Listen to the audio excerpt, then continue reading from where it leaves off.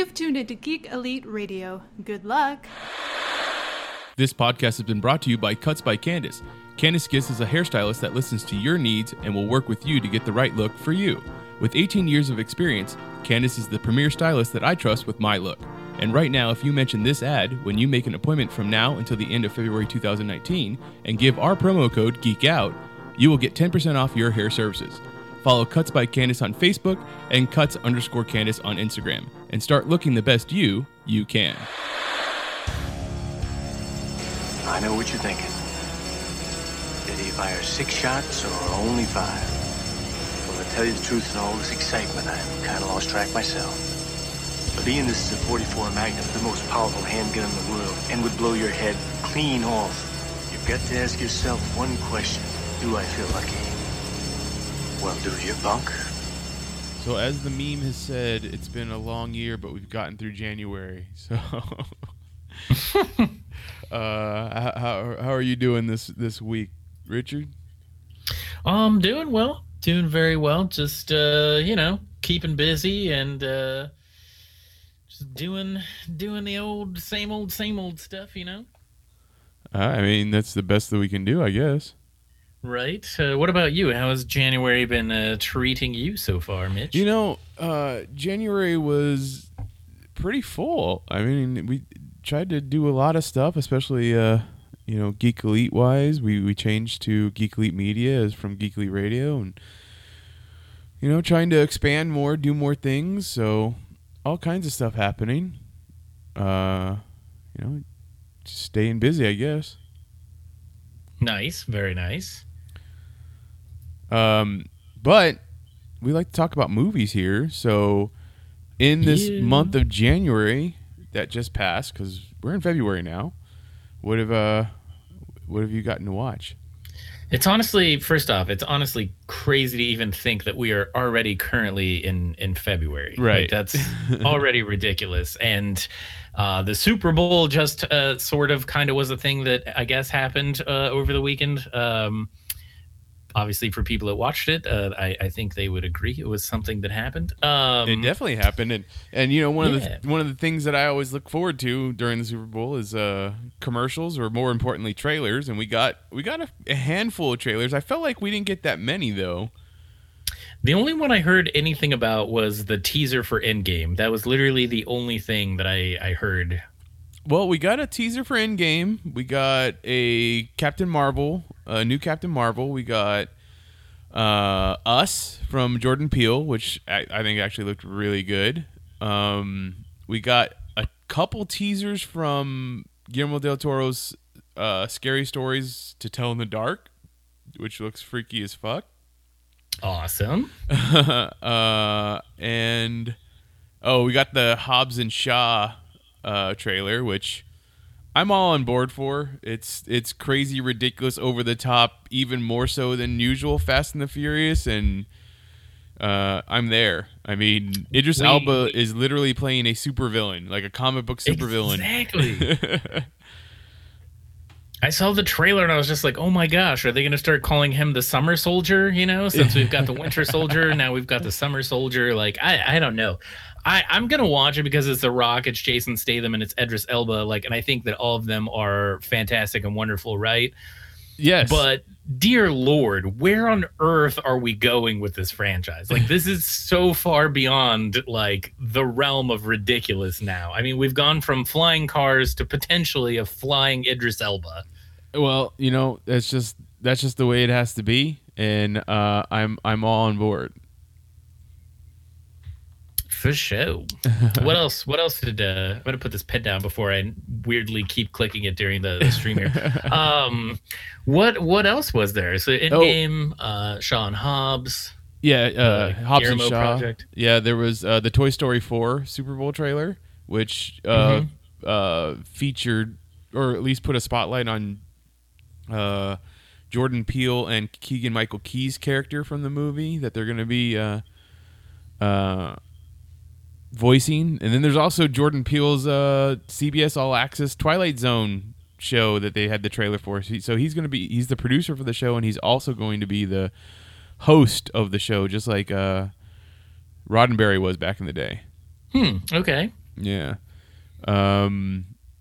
Like other than that, trailer wise, I didn't see. There was Hannah. Do you remember that movie Hannah with Saoirse Ronan back in the day? Yes, I do. There's a TV show now. It's going to be on Amazon. What? Yeah. So Joel Kinnaman is going to be in the show as her trainer, which I think Eric Bana was that character in the other one, or in the movie. Oh, and Alita Battle Angel. There's a new trailer for that. Okay, that looks intriguing. Let me ask you about this because I keep hearing, mixed things from people, and I think you, as a fan of Robert Rodriguez, how do you feel about this movie? I definitely will watch just about anything that Rodriguez does. I think he always has like a kind of like an interesting and unique spin on everything, and I don't really know a lot about the original manga. The intellectual property that's based off of, but the concept seems pretty cool. It's a very interesting effect, and that some of it is real and some of it is like CGI'd character. Like it's kind of like a culmination of like an animated character on top of like a human character, which is pretty interesting. Right. But yeah, I mean, I definitely want to watch it. But I mean, I don't know a lot about it other than it looks cool and the story seems interesting. And Christoph Waltz is in it. I mean, he's awesome. That's awesome. Mahershala Ali is in it. Jennifer Connelly. I mean, those are all great actors. So I think we've got a pretty solid cast. So I don't know. I'm definitely interested and excited to see it. Yeah, I am also excited to see it. Just. I know it seems like a lot of people, or not a lot of people, but some people have been saying, it doesn't look good or it's not good. And I think they just had their press screenings this past weekend as well for it. So, or at least the embargo was lifted on it. Yeah, because I think it comes out on Valentine's Day. I think it comes out on the 14th. Yeah, it does. It comes out on the 14th, Valentine's Day. So, yeah, that's it's something I'm looking forward to. I think it would definitely. It's gonna end this January slump that we had. I mean, because I saw Glass, which I enjoyed, and I think I talked about that last time we were on. You touched on it. Yeah, but there really hasn't been anything in the movie theater since Glass came out. So something coming out would be pretty cool. Something that I'm going to be interested in going to see in the theater is going to be pretty cool. Yeah, I mean, it is interesting, too, because January typically is a pretty dry month for film, because I think it was, what was it, American Sniper or whatever that came out in January and broke, like, a ton of, like, records and stuff, and everyone was kind of surprised by it, but then it was like, well, there's usually not a lot in January anyway, so makes sense. It's the same thing that, like, Deadpool did and then eventually Black Panther did for February, because usually there's nothing in February either. Other than like romantic comedies. Yep. Sorry, got the yawns, man. Oh, I know that all too well. Don't worry about it. Oh. But where anything else was intriguing to you off of those trailers? It's funny because this is gonna sound like I'm probably gonna have people calling for my geek card. I don't know. I want to watch Endgame, but I'm nowhere near the level of hype and excitement that everyone else seems to be. I honestly found that Infinity War was, and again, I've said this repeatedly. So I mean, I think anybody that's been a fairly short-term listener, I don't know, a listener for a while, I guess, is going to know that like I've fully acknowledged that I am my own worst enemy when it comes to watching Infinity War, but. I don't know. It's just fascinating because it's like Infinity War is going to happen, and then I guess Spider-Man: Homecoming is supposed to take place moments after Endgame wraps up, and yet no one in the world seems to be the least bit concerned about anything really happening. And it's just, I don't know. It just seems kind of weird with me. It seems almost like they're going to use some sort of like, ex machina thing where like everyone comes back and their memories are erased of the catastrophic events, except for maybe like a handful of people or whatever. And it's like, I hope that doesn't happen, but like, I don't know. I just, I want to watch it. I hope they do something really cool, but I feel like I'm going to be my own worst enemy with that film as well, which that's all on me. But the Guillermo del Toro project sounds pretty interesting, because I remember kind of reading, it's based off that like book, which is like a collection of like ghost stories and folklore and things like that I think almost all of us read or had read to us as like children. And there's like, you know, some really weird stuff in that. And I genuinely like what Guillermo does. Same with Rodriguez and Battle Angel. I think that's going to be exciting. But and I'm going to go watch Hobbs and Shaw. I mean, I can't even talk.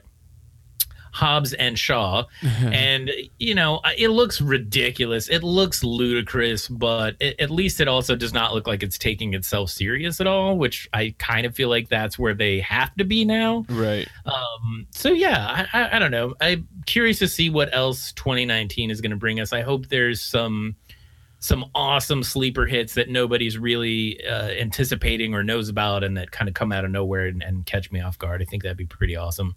Yeah, you know, and I've already decided that I wasn't, after the first in-game trailer, I wasn't going to watch anymore. So I saw the trailer come on, and I made a point not to pay attention to it. Like, I didn't change the channel or anything because there were other people watching and stuff like that. So, you know, I've made it a point not to watch any more trailers, even though they kind of loosely came out and said that they're not going to show any footage past the first 20 minutes of the movie, which is, I think, is awesome. It's something I've been saying they should be doing for all movies, because just don't give shit away. But I know how movies have to be.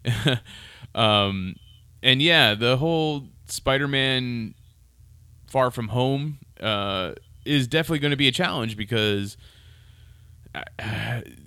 how do you advertise that movie when it's so much, Spider-Man is so much tied up into the events of Endgame? And I think the biggest problem with that is that you have Sony is the one that's in charge of the advertising for that movie, as opposed to Disney, Marvel Studios. You know what I mean?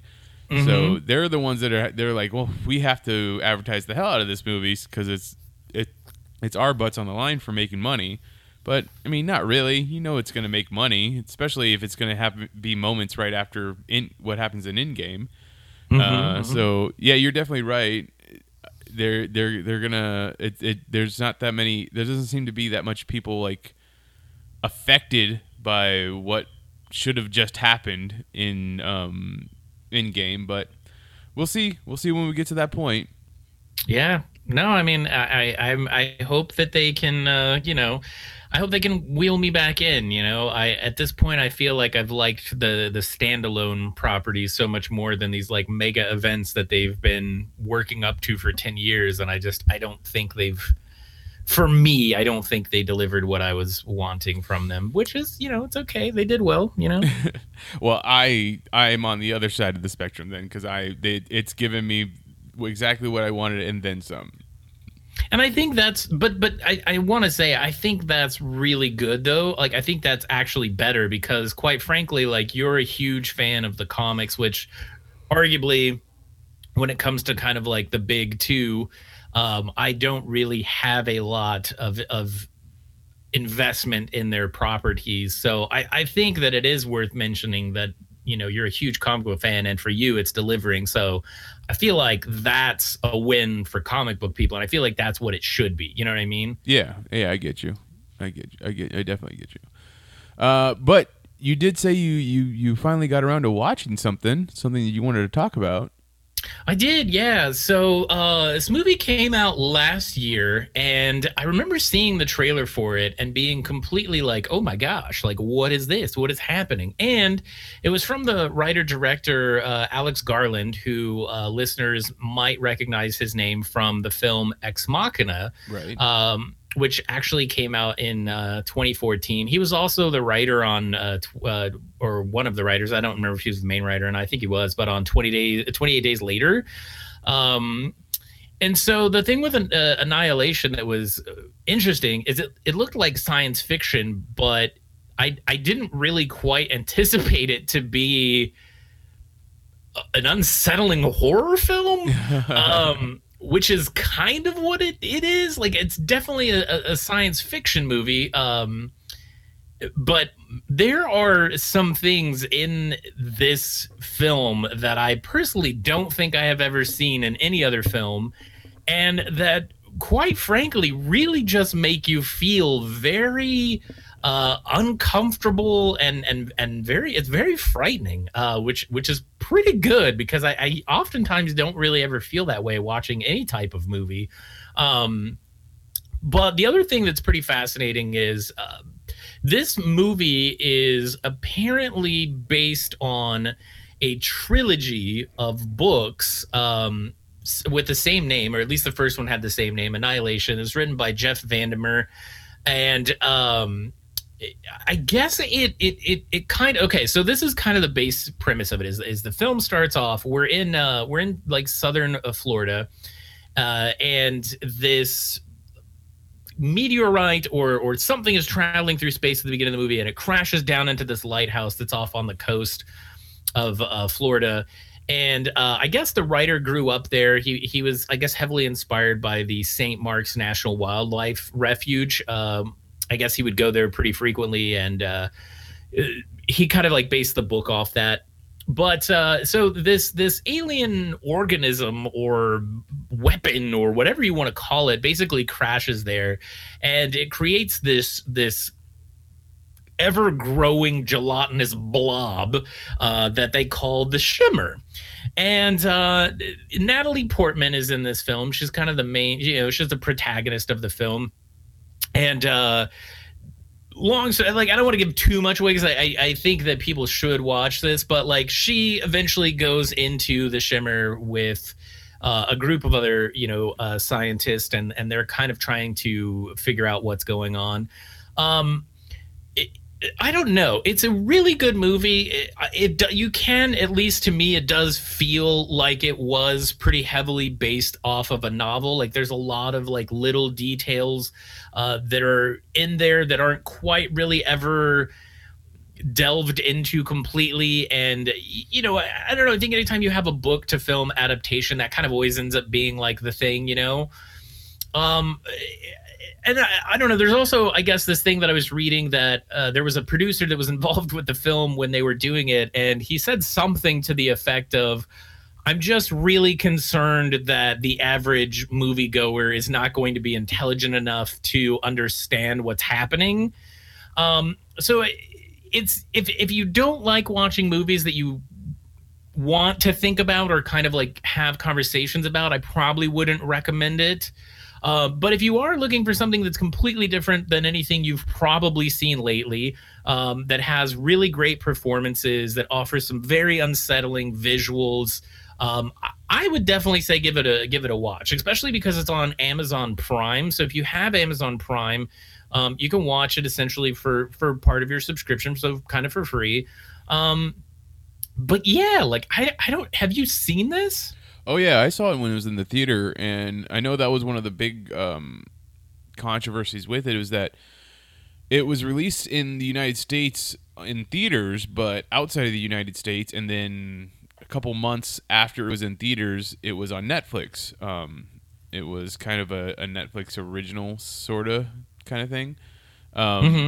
So Alex Garland was very upset about that, because when he made the movie, he wasn't making it for quote unquote the small screen, he was making it for the big screen.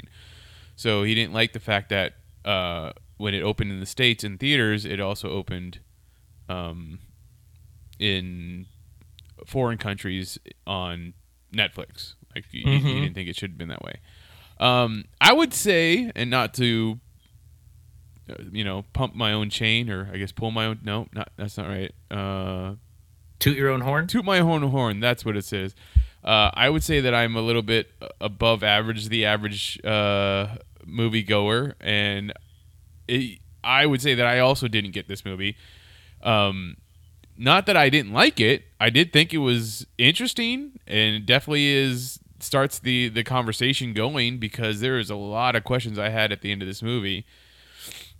But Do you want to do like a quick spoiler section and have like a conversation? Yeah, I think so. I mean, Okay. also, this movie, I feel like it was out for a year already, so Yeah, it came out last year. I don't know exactly what day I believe it was last March year. last year. That could very well be. So it's almost a full year old. But yeah, if anybody doesn't want to know exactly what happens in the movie, go ahead and skip forward.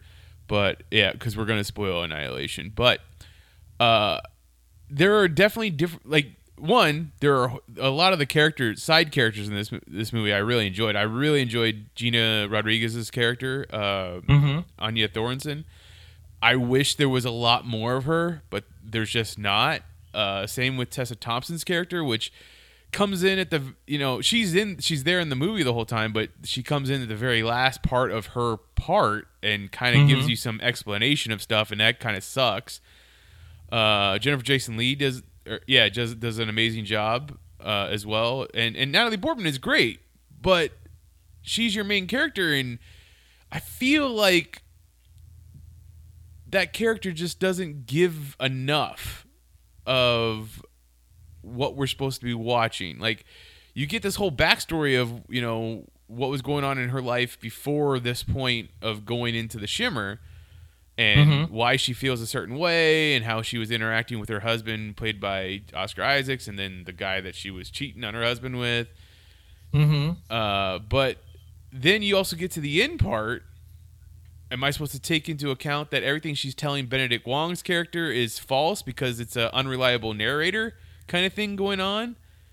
Or, I mean, there's like things like you see, was it Gina Rodriguez's tattoo on Natalie Portman's forearm at the end of the movie? So what is that supposed to mean? I have a theory about all of this, right?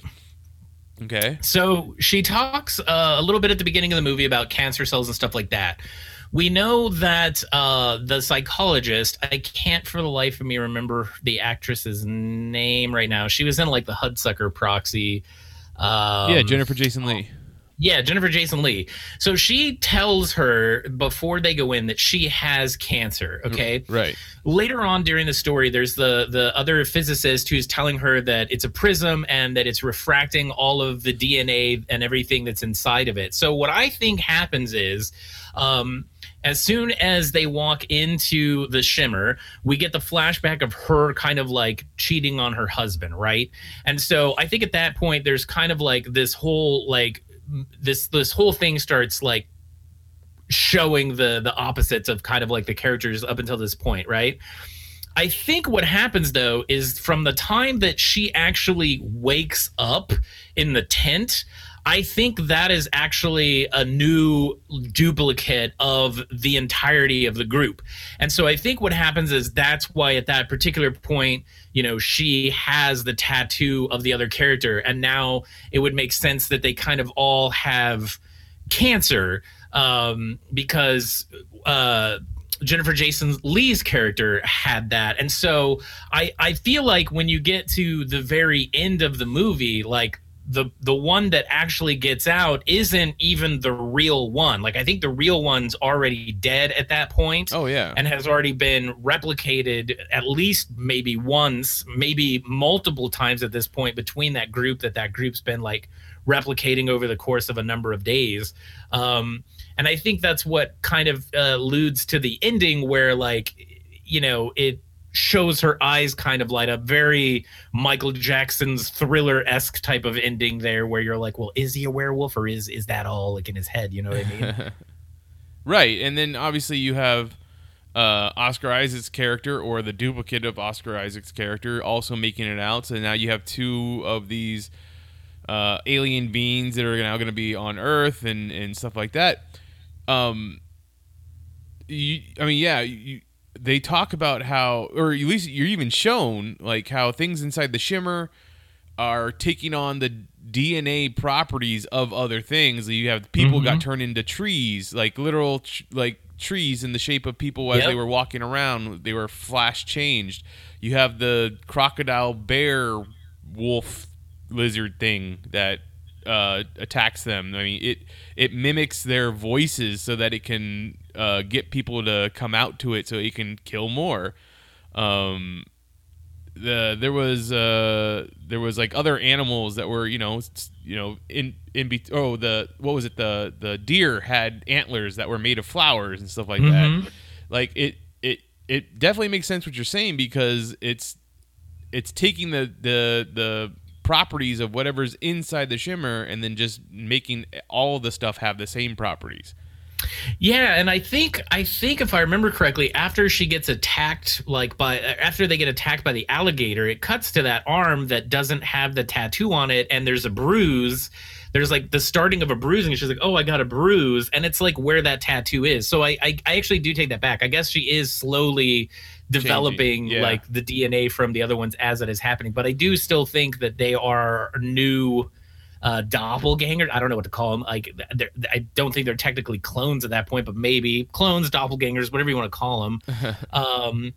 But yeah, like that. And then that, my God, the scene where, okay, so there's a scene where this bear comes and just rips this lady out of the little base camp thing that they're staying in. And the next time they encounter the bear, though, it is probably one of the most terrifying things I think I've seen in a film. And they do it so well. Like it's like they're tied up because of other things that are happening in the story. And there's this shadow of the entryway of the house, which that house also strikingly seems a lot like a representation of Lena's house. Like, it looks very, very similar. But anyway, the bear is like coming in there, and it's really hard to describe this, but it's almost as if like the face has rotted off and it's like a bear's skull. But then instead of just having like a bear howl or scream or whatever you want to call it, it has that, but it also has the terrifying screaming sounds of the woman in a few scenes before that it killed, screaming for help. And it is the most unsettling thing that I think I have seen in a movie in a long time. Yeah, no, exactly. And then when you finally get to the fallout area of where the thing that fell from the sky landed, the lighthouse. Yeah. Oh, that's right. It wasn't a lighthouse, but yeah, it goes through an even more trippy like function scene where first we get to see Oscar Isaac's character deal with it, and then Natalie Portman's character deal with it, and it goes into this weird dance choreography movement thing, and then it becomes physical and violent and all kinds of stuff. Like, it's the movie itself for me. Like it was beautiful to look at. Don't get me wrong. Oh, absolutely. And it was really well acted. I just think that he left way too much open-ended. And I'm not saying I'm not one that doesn't like movies that make you think, because I do. I love movies that make you think. And I don't believe that I need things to be spoon-fed to me, but you need to have a little bit more. For me, there needs to be a little bit more like, this is what we were intending, or hey, this is what this meant, kind of thing. If you watch his previous movie of Ex Machina, you have Oscar Isaac's character in there that explains a lot of things to you, but then there's still a lot of stuff that's left to interpretation, especially the ending to that movie. So I felt like that was a better ending for me in a better movie than this was, because way too much is left unexplained, if that makes sense. No, it does. And, like I said, to be fair, I think a lot of that has to do with the fact that this is based off of a book. There is time constraints, and then it's also based off of 3 books. So I'm really curious, and I don't know if they're going to do it, but I would be really curious to see what would happen if they do make another 2 films of this and what we might get out of it, because I really do think that the overall concept is extremely unique. And I agree. I definitely think the intentions are probably not as clear as they could be. But I also feel like that does kind of motivate me to want to watch it again, to kind of like go back and look for other clues and things that, I potentially might have missed because I was just taking this journey the first time. But I do also, that is one of the reasons I would have a difficult time suggesting this as a film that like everyone rush out and watch. Like I feel like it's a very specific moviegoer that's gonna want to like seek this out. And I really want to read the books now, though. I'm really curious to see how exactly it maybe compares to the film, or what maybe additional information it offers, or how it's presented. And I think it would be really interested from that standpoint to see it. The one thing I will say, from what I do know of the book is kind of told through like a field journal. And so I'm really glad that the movie didn't take a found footage type of approach. I know there's a couple of scenes in there where Oscar Isaac's character leaves some video cards with some footage behind for whoever may come in after them, right, which gives, you know, some information and stuff. But the overall movie itself isn't shot that way.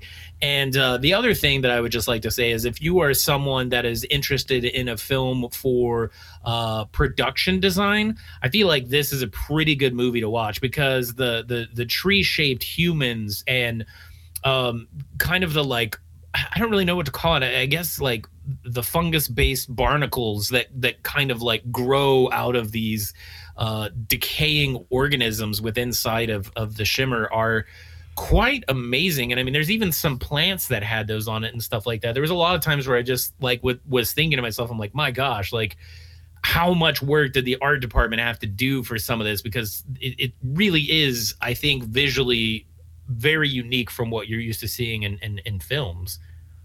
Definitely. So how did you feel about this as a follow-up to Ex Machina? Well, you know, it's difficult. I think that Alex Garland is a wonderful writer director. You know, I think he also did the screenplay for Dredd, which, of course, you know, got a little biased on that. Yeah, it was a great movie. He also wrote the novel for The Beach, which is an amazing book. Yeah, that's interesting. I did not know that. But yeah, I really do like him. I think it is difficult because it almost kind of reminds me of like M. Night Shyamalan, right? Like he came out of the gate essentially with The Sixth Sense, and when you come out of the gate so strong and so quick, it can be very difficult to follow something else up. I like Ex Machina better, but I'm also infinitely more interested in you know, artificial intelligence and robotics and things like that personally. But I also am super interested in like aliens, and there wasn't really a lot in like this movie, although has aliens, it's not really about the aliens, so to speak. I feel like if they made a second movie, that one kind of really would be more focused on it based on how this one ends. But I really do want to see where he's going to go and what he's going to do, because I think he has a way, and this is going to sound mildly crazy because a lot of people would not constitute these films as small films. However, Annihilation, I think the production budget was around 40 million. And Ex Machina, I think, was around that or maybe even less.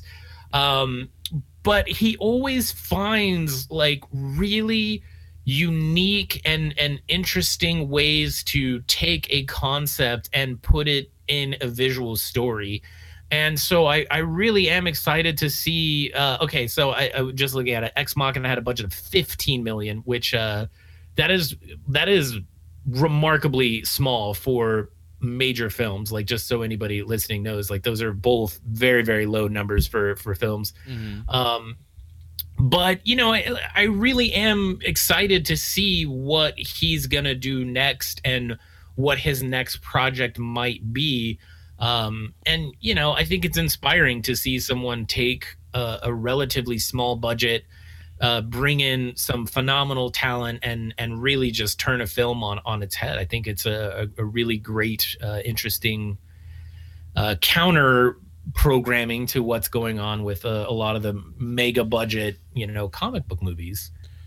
And I would say that, I mean, I don't know exactly how much money this movie has made so far. Obviously, it's not in the theaters anymore.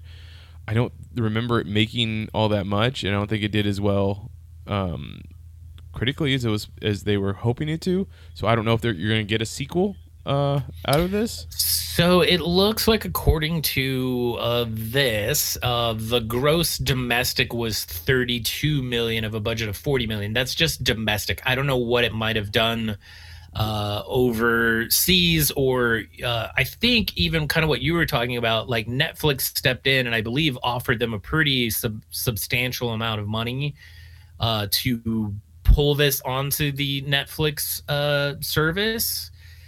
Which, of course, that is a number that we most likely will never know. So, I'm not holding my breath, but I do think it would be interesting. And I don't know. It's difficult because, I mean, with Netflix doing what they're doing, I'd say it's more possible that we would see it as a Netflix original than we would how this one kind of was. But again, yeah, I think you're right. I don't think it's one you want to hold your breath about. But I mean, it is. I when I do hear people talking about it, it's got that cult classic, sleeper hit kind of talk about it. So there is that. So if it does, then it does, and that's more power to him. Like, hopefully Alex Garland can get something made in the future. And I feel like Ex Machina was kind of that way too, though. Like, I feel like it was a great movie, but I don't really recall it being this huge box office success, despite the fact that it went on and I think it was like nominated for an Academy Award or whatever. Yeah, but at 15 million, you don't have to make a lot of money for it to be a profit, as opposed to 40 million. No, that is also very, very true. And I like I said, I don't know if it made its money back, but hopefully he can, do some other stuff. One little piece of trivia that I saw on this was that when they were filming this movie, it was in the studio that was just adjacent to The Last Jedi. So Oscar Isaacs would often have to come over and film his parts for this movie during his lunch breaks, or some type of break for The Last Jedi. Yeah, so he was doing double duty those days, but obviously he was happy to do it. Pretty insane. Like, that's I don't know. I think that's kind of amazing. Yeah. No, it's he's definitely an actor that's dedicated to his craft, So I have taken on a challenge for the new year. Oh. I started on the 1st of January. Not that you have to start on the 1st of January, but I started on the 1st of January because I've been thinking about this for a couple years. Like, I remember hearing about it, I want to say 2-3 years ago, from Doug Benson attempting, or he did it. I know your friend Matt also attempted it but fell off. But it's the 365 movie challenge, and it's essentially you're supposed to watch a movie a day. I would assume the idea is to watch movies that you haven't seen, and I am trying to do that. Mostly is movies that I haven't seen. Every once in a while, I'll watch something that I have seen just to have to go back and rewatch it, kind of thing, or it's something that struck my fancy or something like that. But I started on the 1st, and the first movie I went. So I kind of just want to go through I kind of want to take one of our shows each month just so I can go through the movies that I watched that month, just to get your opinion and maybe see what you think about them, if you've seen them or not. Yeah. So I started off the year, I went and saw Vice in the movie theater, which is the Christian Bale movie about Dick Cheney. And we've talked about that one on the podcast already, so that's pretty easy to go ahead with, or to skip past, I should say. I did like it, but it wasn't the greatest.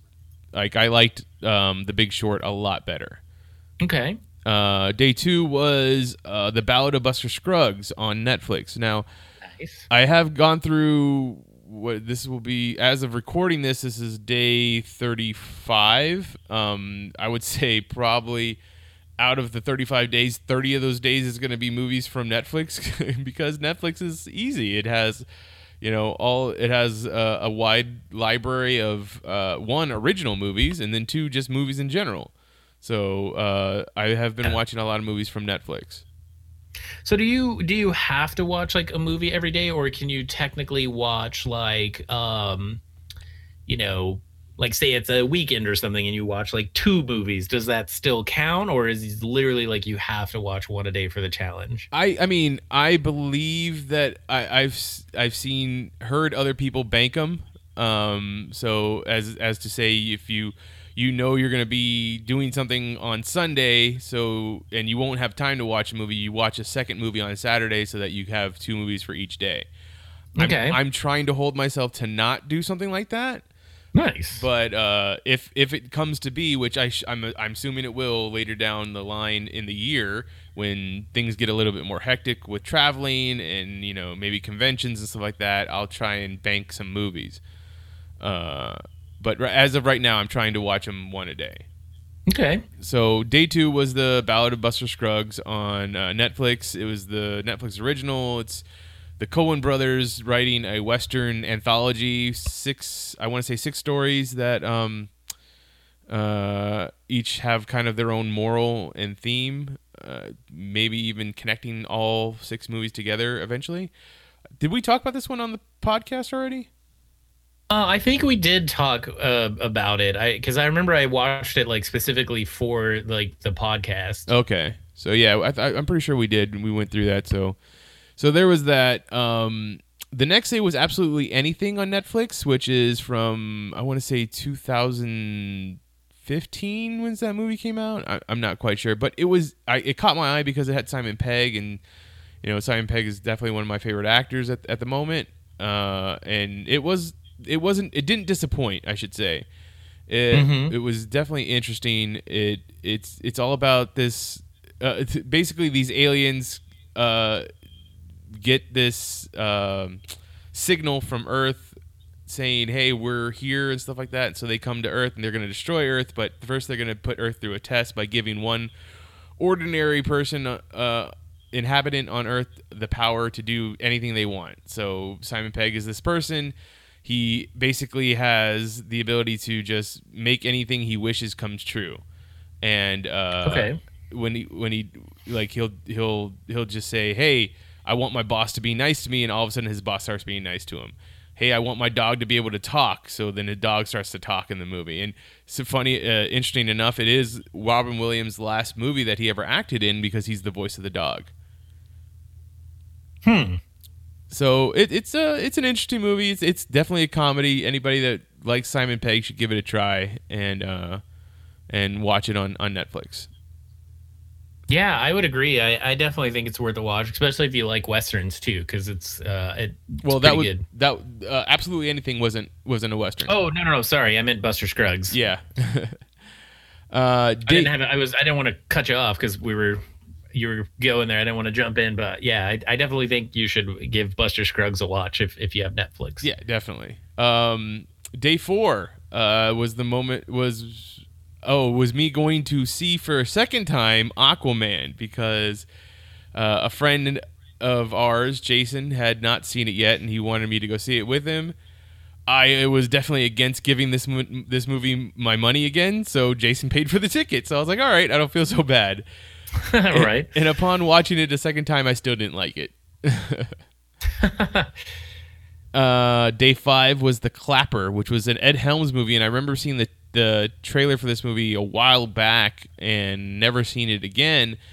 It is a movie that's definitely interesting because I feel like when they were making this movie, they were making a drama, and when they edited it together, someone in the studio or wherever was like, oh, this needs to be a comedy. So they cut it to make it a comedy, but it doesn't really work as a comedy. If you like Ed Helms, give it a try. It seems like it might have been something different for him to try and make, but it doesn't live up to anything. Okay.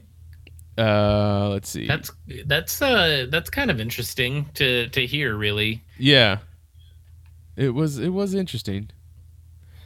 Day 6 was Tremors. It had gotten late, and I was flipping through channels, and I got to one of the Stars channels, and Tremors was playing. I was like, yeah, I love this movie. I will watch this movie anytime, all the time.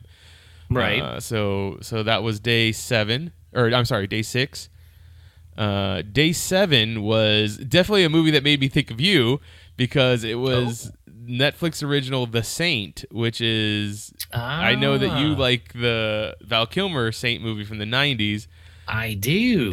And this is nothing like that, so don't go watch it. That's not good. It was definitely a movie that they were making in hopes of making a TV show out of it. So this was like a 2-hour episode, pilot episode that they were going to hope to make it into a TV show, and I don't think it ever got made into a TV show. So, yeah, stay away from that one. Good to know. Day 8 was The Polka King on Netflix. This stars Jack Black, and it's based off of a true story. And I really enjoyed this movie. Like, the character Jack Black plays in this movie, I forget what the name of the character is, but he's the Polka King, is so charismatic and personable, and you're kind of pulling. I feel like you're pulling for the guy, even though he's not doing good things. He's not doing bad things in a malicious way. He's just trying to make ends meet, and he just happens to accidentally pull off a pyramid scheme kind of thing. Ponzi scheme, that's what it is, not a pyramid scheme. But so it was a really, I thought it was a really good movie. And I like Jenny Slate, who plays his wife in the movie. Yeah, I've been meaning to try to check that out too, because I like Jack Black. I think he usually picks some pretty funny stuff and some interesting projects. Yes, definitely. Day 9 was Opening Night, which I once again found on Netflix. This is a movie I hadn't even heard of. Came out in 2016. Stars Topher Grace, Anne Heche, Taye Diggs, Alana Tal, Rob Riggle, Paul Scheer, and J.C. Chazé. And it's the main star is Topher Grace, and he plays this stage manager for a musical, one of those jukebox musicals on Broadway. And he's got to keep everything moving along as it's the opening night of the play. And shenanigans happen, but it's kind of a musical, but then not really a musical in itself. Not the play, but the actual movie, because people do just break out into song, and then Topher Grace kind of stops them, and he's like, "What are you doing? This isn't. People don't just break into song. It doesn't happen in real life." So I thought it was really funny, and it was a great delight to watch. Anybody that likes musicals or musical theater or anything like that should definitely give it a try. I will definitely be adding that to my list as well. That sounds very different. Day 10 was The Overnight on Netflix. This is Adam Scott, Jason Schwartzman, Taylor Schilling, and Judy Gobich, which she's a European actress. I'm sorry, I'm butchering her name. I'm not a big fan of Jason Schwartzman, but I am a huge fan of Adam Scott, so that's why I kind of watched this movie. It's not my humor. It's definitely a movie that I was just like, this is... as I'm watching it makes certain turns and decides to do certain things, and I was just like, this is too much. And to me, it was more Jason Schwartzman comedy than anything else, and it's just not something that I usually enjoy. So if you're not a Jason Schwartzman fan, don't watch it. But if you are, give it a try. I was going to say, you're not particularly a big fan of his. No, I'm not. I mean, I think the only thing that I really liked him in was Scott Pilgrim. And, it could have been someone else, and I would have been fine, too. Tuesday nights are kind of hard for me because there's a local event that I go to every Tuesday night. It's a pub trivia thing. So I usually end up watching a movie after I get back from the night because, during the day I'm at work, go to that thing at night, and then I get home pretty late, so I watch a movie. Or if I'm going to watch a movie, I try and watch something that I already saw. So on Netflix has Barry Gordy's The Last Dragon, which is one of my all-time favorite movies from my childhood. Anybody that knows this movie. Like, they know the lines, they know, the cheesiness, but the greatness of it. Day 11 was just pure joy as I sat there and watched this movie before I went to sleep. Nice. Day 12 was an interesting documentary. The first documentary on my journey so far. I've watched quite a few since, but It's called Raiders: The Story of the Greatest Fan Film Ever Made, and it's about this group of friends that when they were in high school started making a shot-for-shot remake of Raiders of the Lost Ark, and over I want to say 6 years they made this movie, but they couldn't get the one final scene of if you remember in Indiana Jones and the Raiders of the Lost Ark, when Indiana is fighting the big like soldier dude in on the plane on the runway, and then the dude eventually gets chopped up in the propellers. Oh my gosh! And okay, and then the plane explodes. Well, that's the scene that they couldn't film, so they got someone like now, which is 30 years later, to finance them and give them money so that they can go film it. And now you're gonna have this whole thing. Like this documentary or this fan film that they made its rounds around Hollywood. It's made its rounds around film festivals, and like one of the biggest proponents of it was I want to say Harry Knowles and Eli Roth. Eli Roth was a huge fan of this thing when he saw it, and he got it to other people to look at. So it's an interesting documentary. You should give it a watch if you like Raiders of the Lost Ark, or if you're a person that's into making movies. Like I feel like the two of us are. Yeah. Okay. I thought you were going to say that the first documentary was the Fire documentary. No, the Fire documentary wasn't the first one, but I did watch both of those, and we talked about that last episode. So I'm sorry, I'm going through my social media history to find the movies. Okay. So actually, the next day, the Day 13, was another documentary. It's called The Bill Murray Stories: Life Lessons Learned from a Mythical Man on Netflix. If you haven't had a chance to watch this documentary and you're a fan of Bill Murray's, you're doing yourself a disservice, because it's all about how Bill will just do weird shit, and there's always these weird like folklore stories about Bill Murray just showing up at a house party and deciding to play drums, or actually it's the tambourine, and he goes to a house party, and he just starts washing dishes for people, or he's in your wedding pictures, or he gets into a cab. The cab driver says, I usually play trombone or trumpet, but I don't have the time to practice. And Bill Murray makes him switch seats so that he drives the trumpeter around while he's practicing in the middle of the night, like kind of thing. It's filled with all these weird stories, and it's just great. Like, it's really, really cool. What was the name of that one again? It's called The Bill Murray Stories: Life Lessons Learned from a Mythical Man. Okay. Yeah. I love me some Bill Murray. Definitely got to put that on the list too. Day 14. Sorry if this is going to be going long, but Day 14 is a Netflix original called The Last Laugh with Chevy Chase and Richard Dreyfuss. It's about Richard Dreyfuss plays this stand-up comedian who quit his stand-up career at a very early age because he had a kid and he needed a more stable job, whereas Chevy Chase was his agent at the time, and they lost track of each other until Chevy Chase gets put into an old person's home by his daughter, or actually I think it's his granddaughter, and he meets Richard Dreyfuss' character again for the first time after all these years, and then they go on the road again because Richard Dreyfuss is still funny enough to do the job. Not as funny as you would think it would be, but probably funny enough for you to be like, okay, I didn't waste my time. Nice. Yeah. So we get to Day 15, and this is the Hulu Fire Fraud documentary, which I talked about in our last podcast, and I liked this. Everything when I watched this one, I wanted to learn more about this whole thing, and 4 days later when the Netflix version dropped, I watched that one, and I still wanted to learn more. Like, this is 2 documentaries about the same subject, and I just wanted to learn more about it. So, you can find yourself in a real deep YouTube rabbit hole by looking up stuff about this.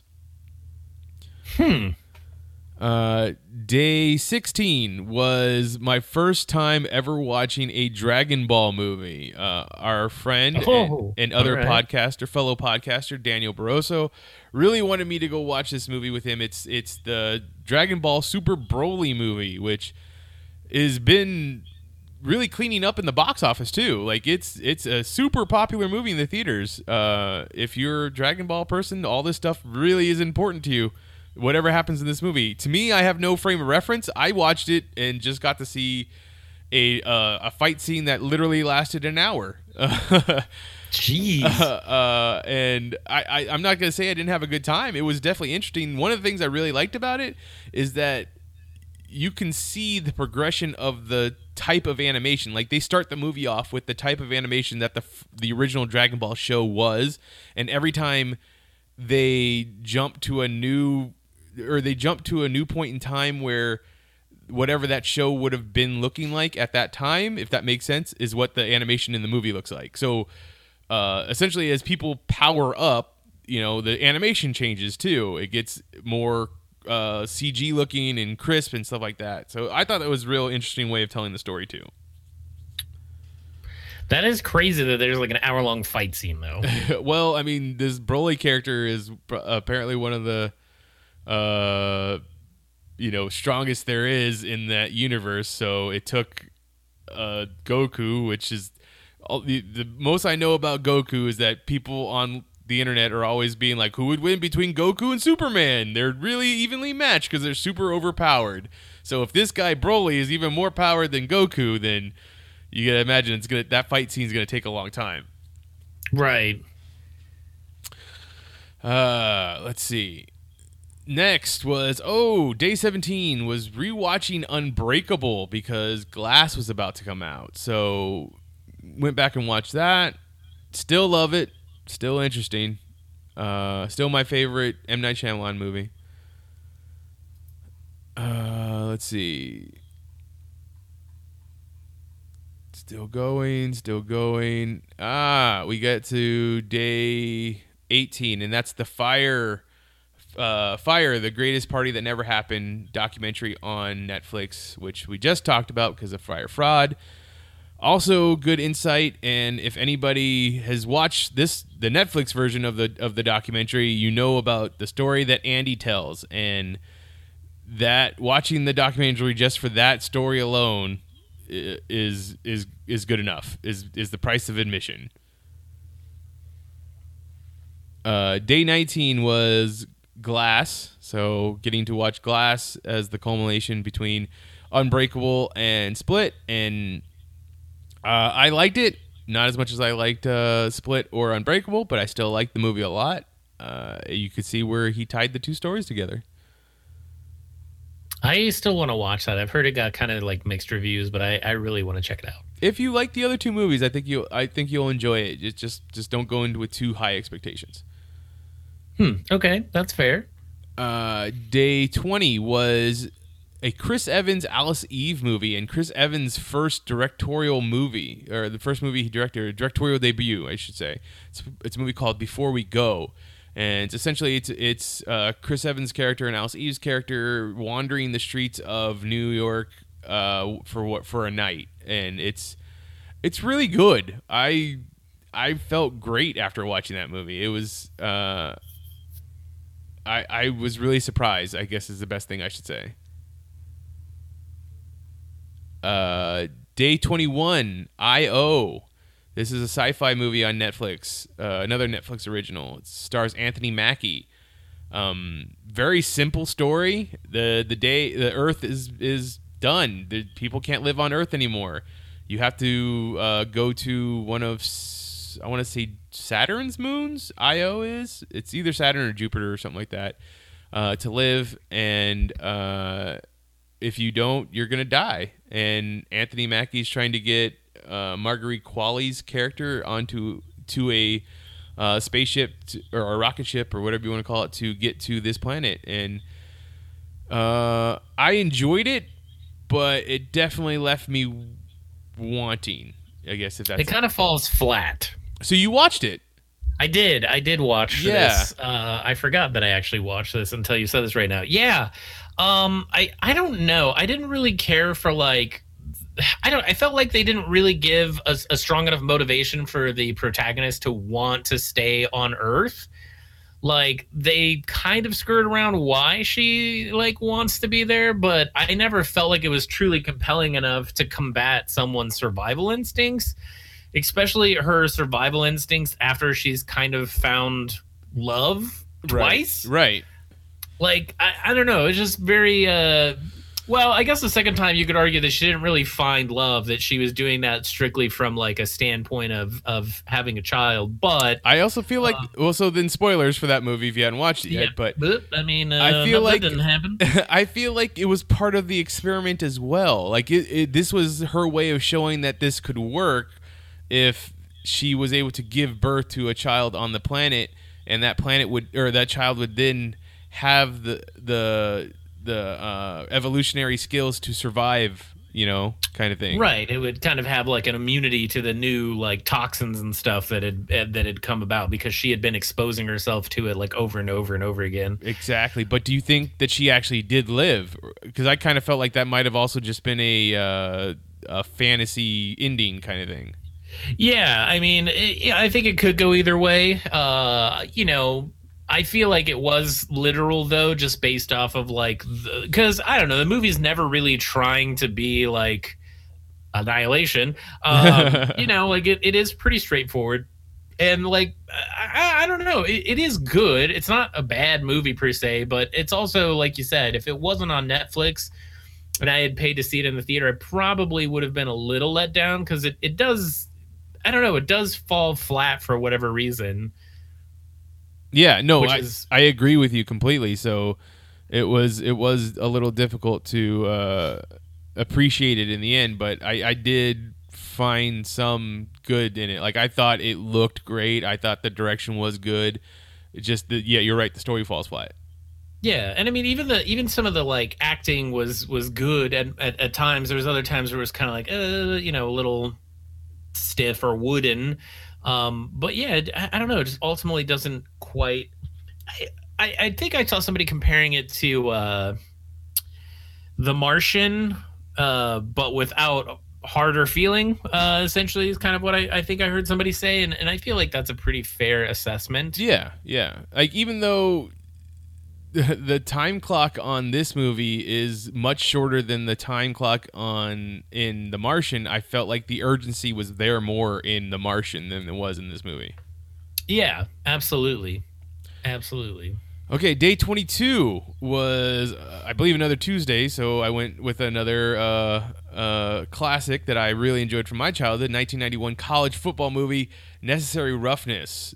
Scott Bakula, Kathy Ireland, Hector Elizondo, and Robert Loggia, and Jason Bateman, Sinbad, and one of my favorite characters of all time that I wanted to be was Manu Mana the Slender. You know, he played the center in the movie, and it was just who I wanted to be because he ended up getting Kathy Ireland at the end of that movie. So there you go. Nice. Okay, so then we went to day 23 was a movie that I hadn't seen, but everybody was talking about over I want to say the last 3 months. It was another Netflix original. I'm sorry. Necessary Roughness was on HBO.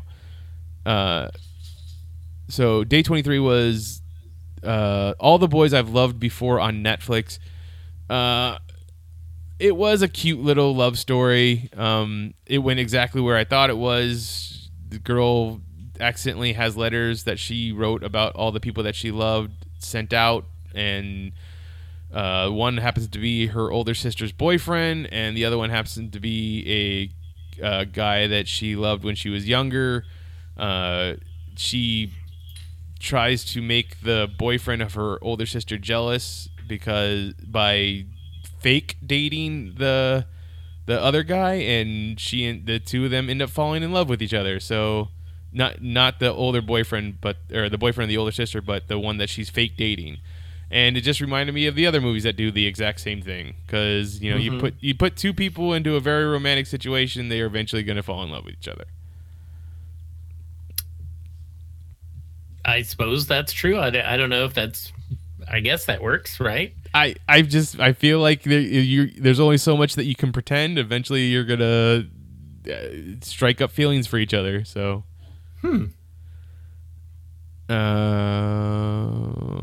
see, that was 23's. Day 24 was Game Over Man on Netflix, a Netflix original made by the guys who created Workaholics. So those three guys have a Die Hard-esque movie where terrorists take over a building and they have to take them down, even though they're just waiters, or I guess technically they're housekeeping. But did you watch this? I watched it like I think it was last year. I think. Yeah, it's been out. They'd had it out there for a while. I just happened to now get around to it. It was a nice little action comedy, but it wasn't even much else. I thought it was interesting, all the like celebrity like guest cameos, or I don't know if that's how you would say it or not, but just like the people just showing up out of nowhere was interesting too. Like Fred Armisen is in the movie and he has absolutely no lines. Like I was like, what is going on with this movie?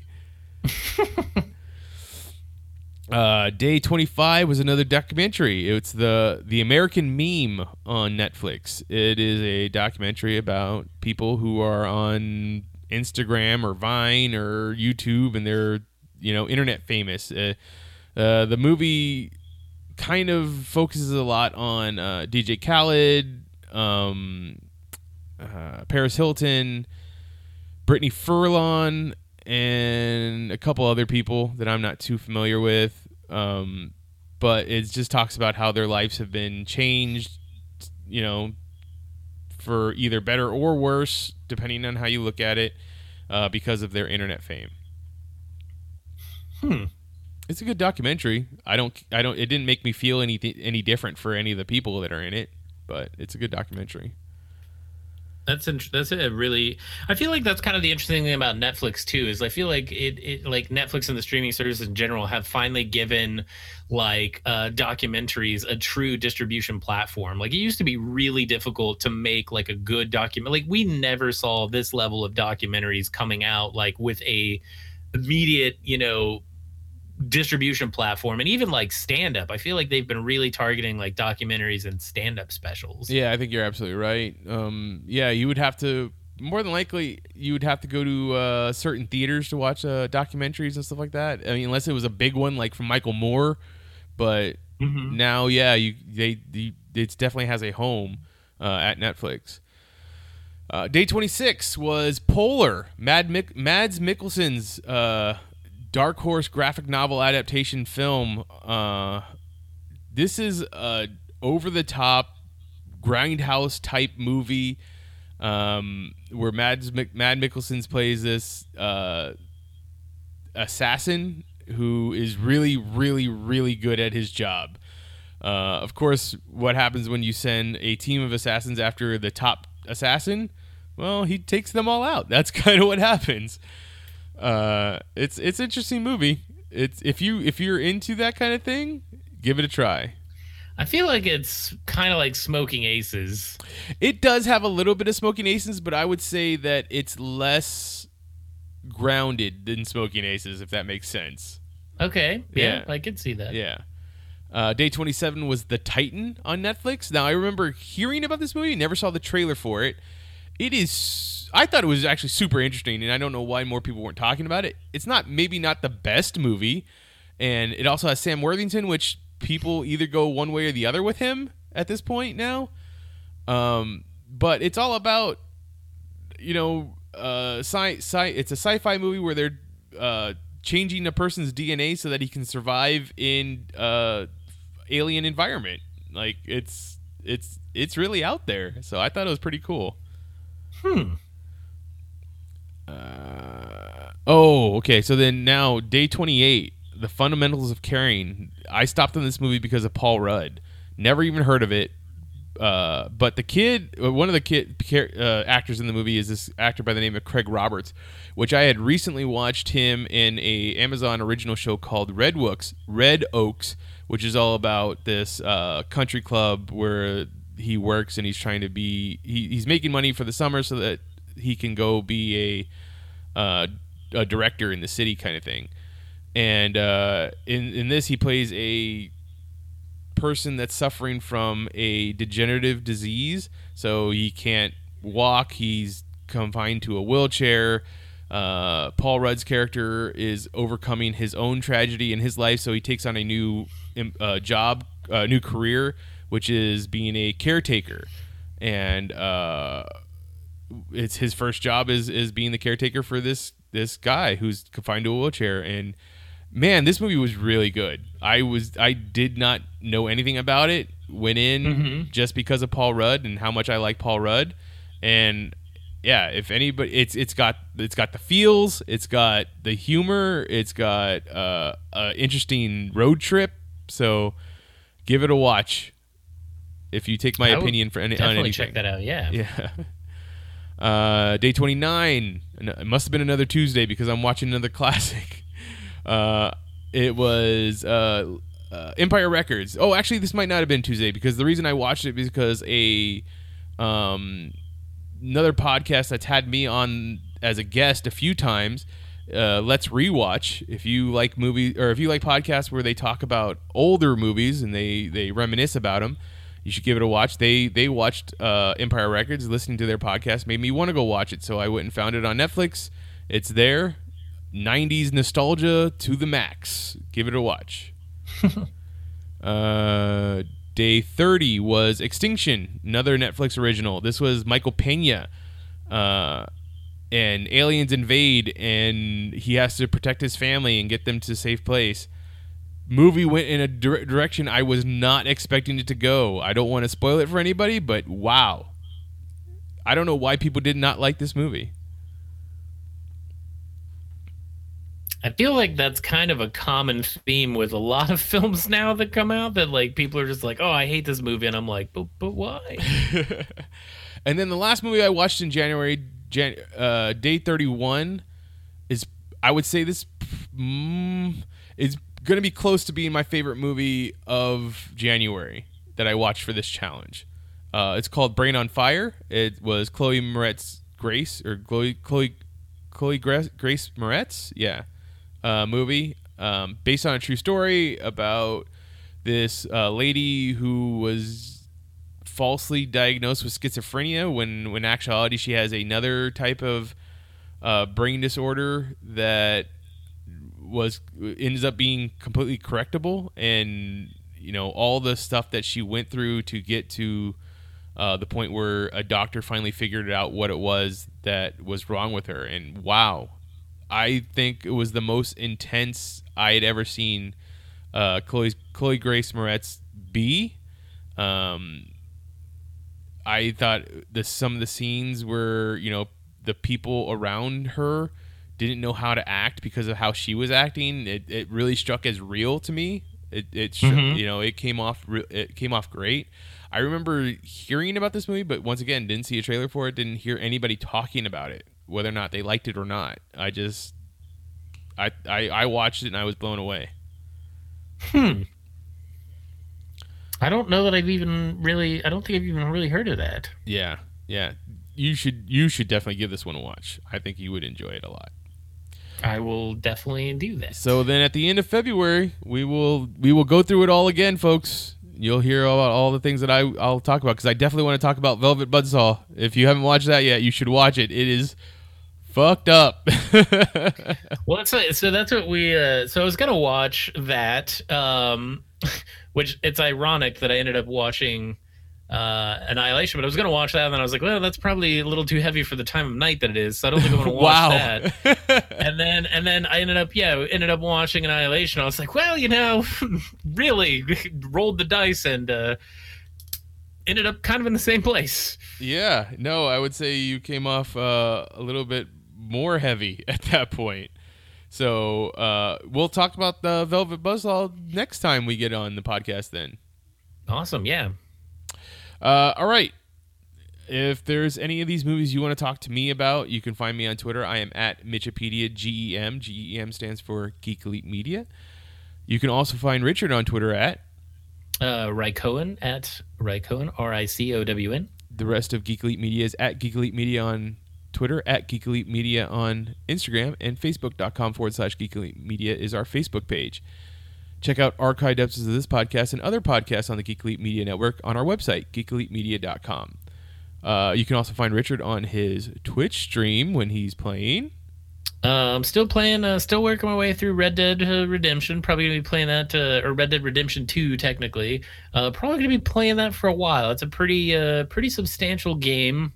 We did check out the beta for, or the demo, I guess, for Anthem this past Sunday. That was a pretty fun little game. But it's twitch.tv/Rycohen and the number 1, so RICOWN and the number 1. There you go. Make sure to go check him out and subscribe.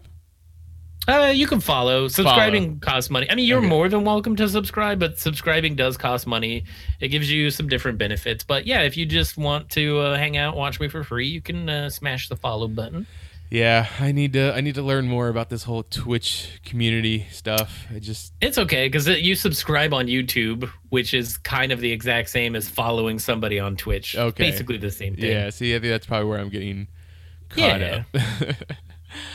But until next time, this is the Mitch and Rich Show on the Geek Elite Media Network saying, always remember to geek out. Geek out. We now return you to your regularly scheduled program. This podcast has been brought to you by Cuts by Candace. Candace Giss is a hairstylist that listens to your needs and will work with you to get the right look for you. With 18 years of experience, Candace is the premier stylist that I trust with my look. And right now, if you mention this ad when you make an appointment from now until the end of February 2019 and give our promo code GEEKOUT, you will get 10% off your hair services. Follow Cuts by Candace on Facebook and Cuts_Candace on Instagram and start looking the best you can.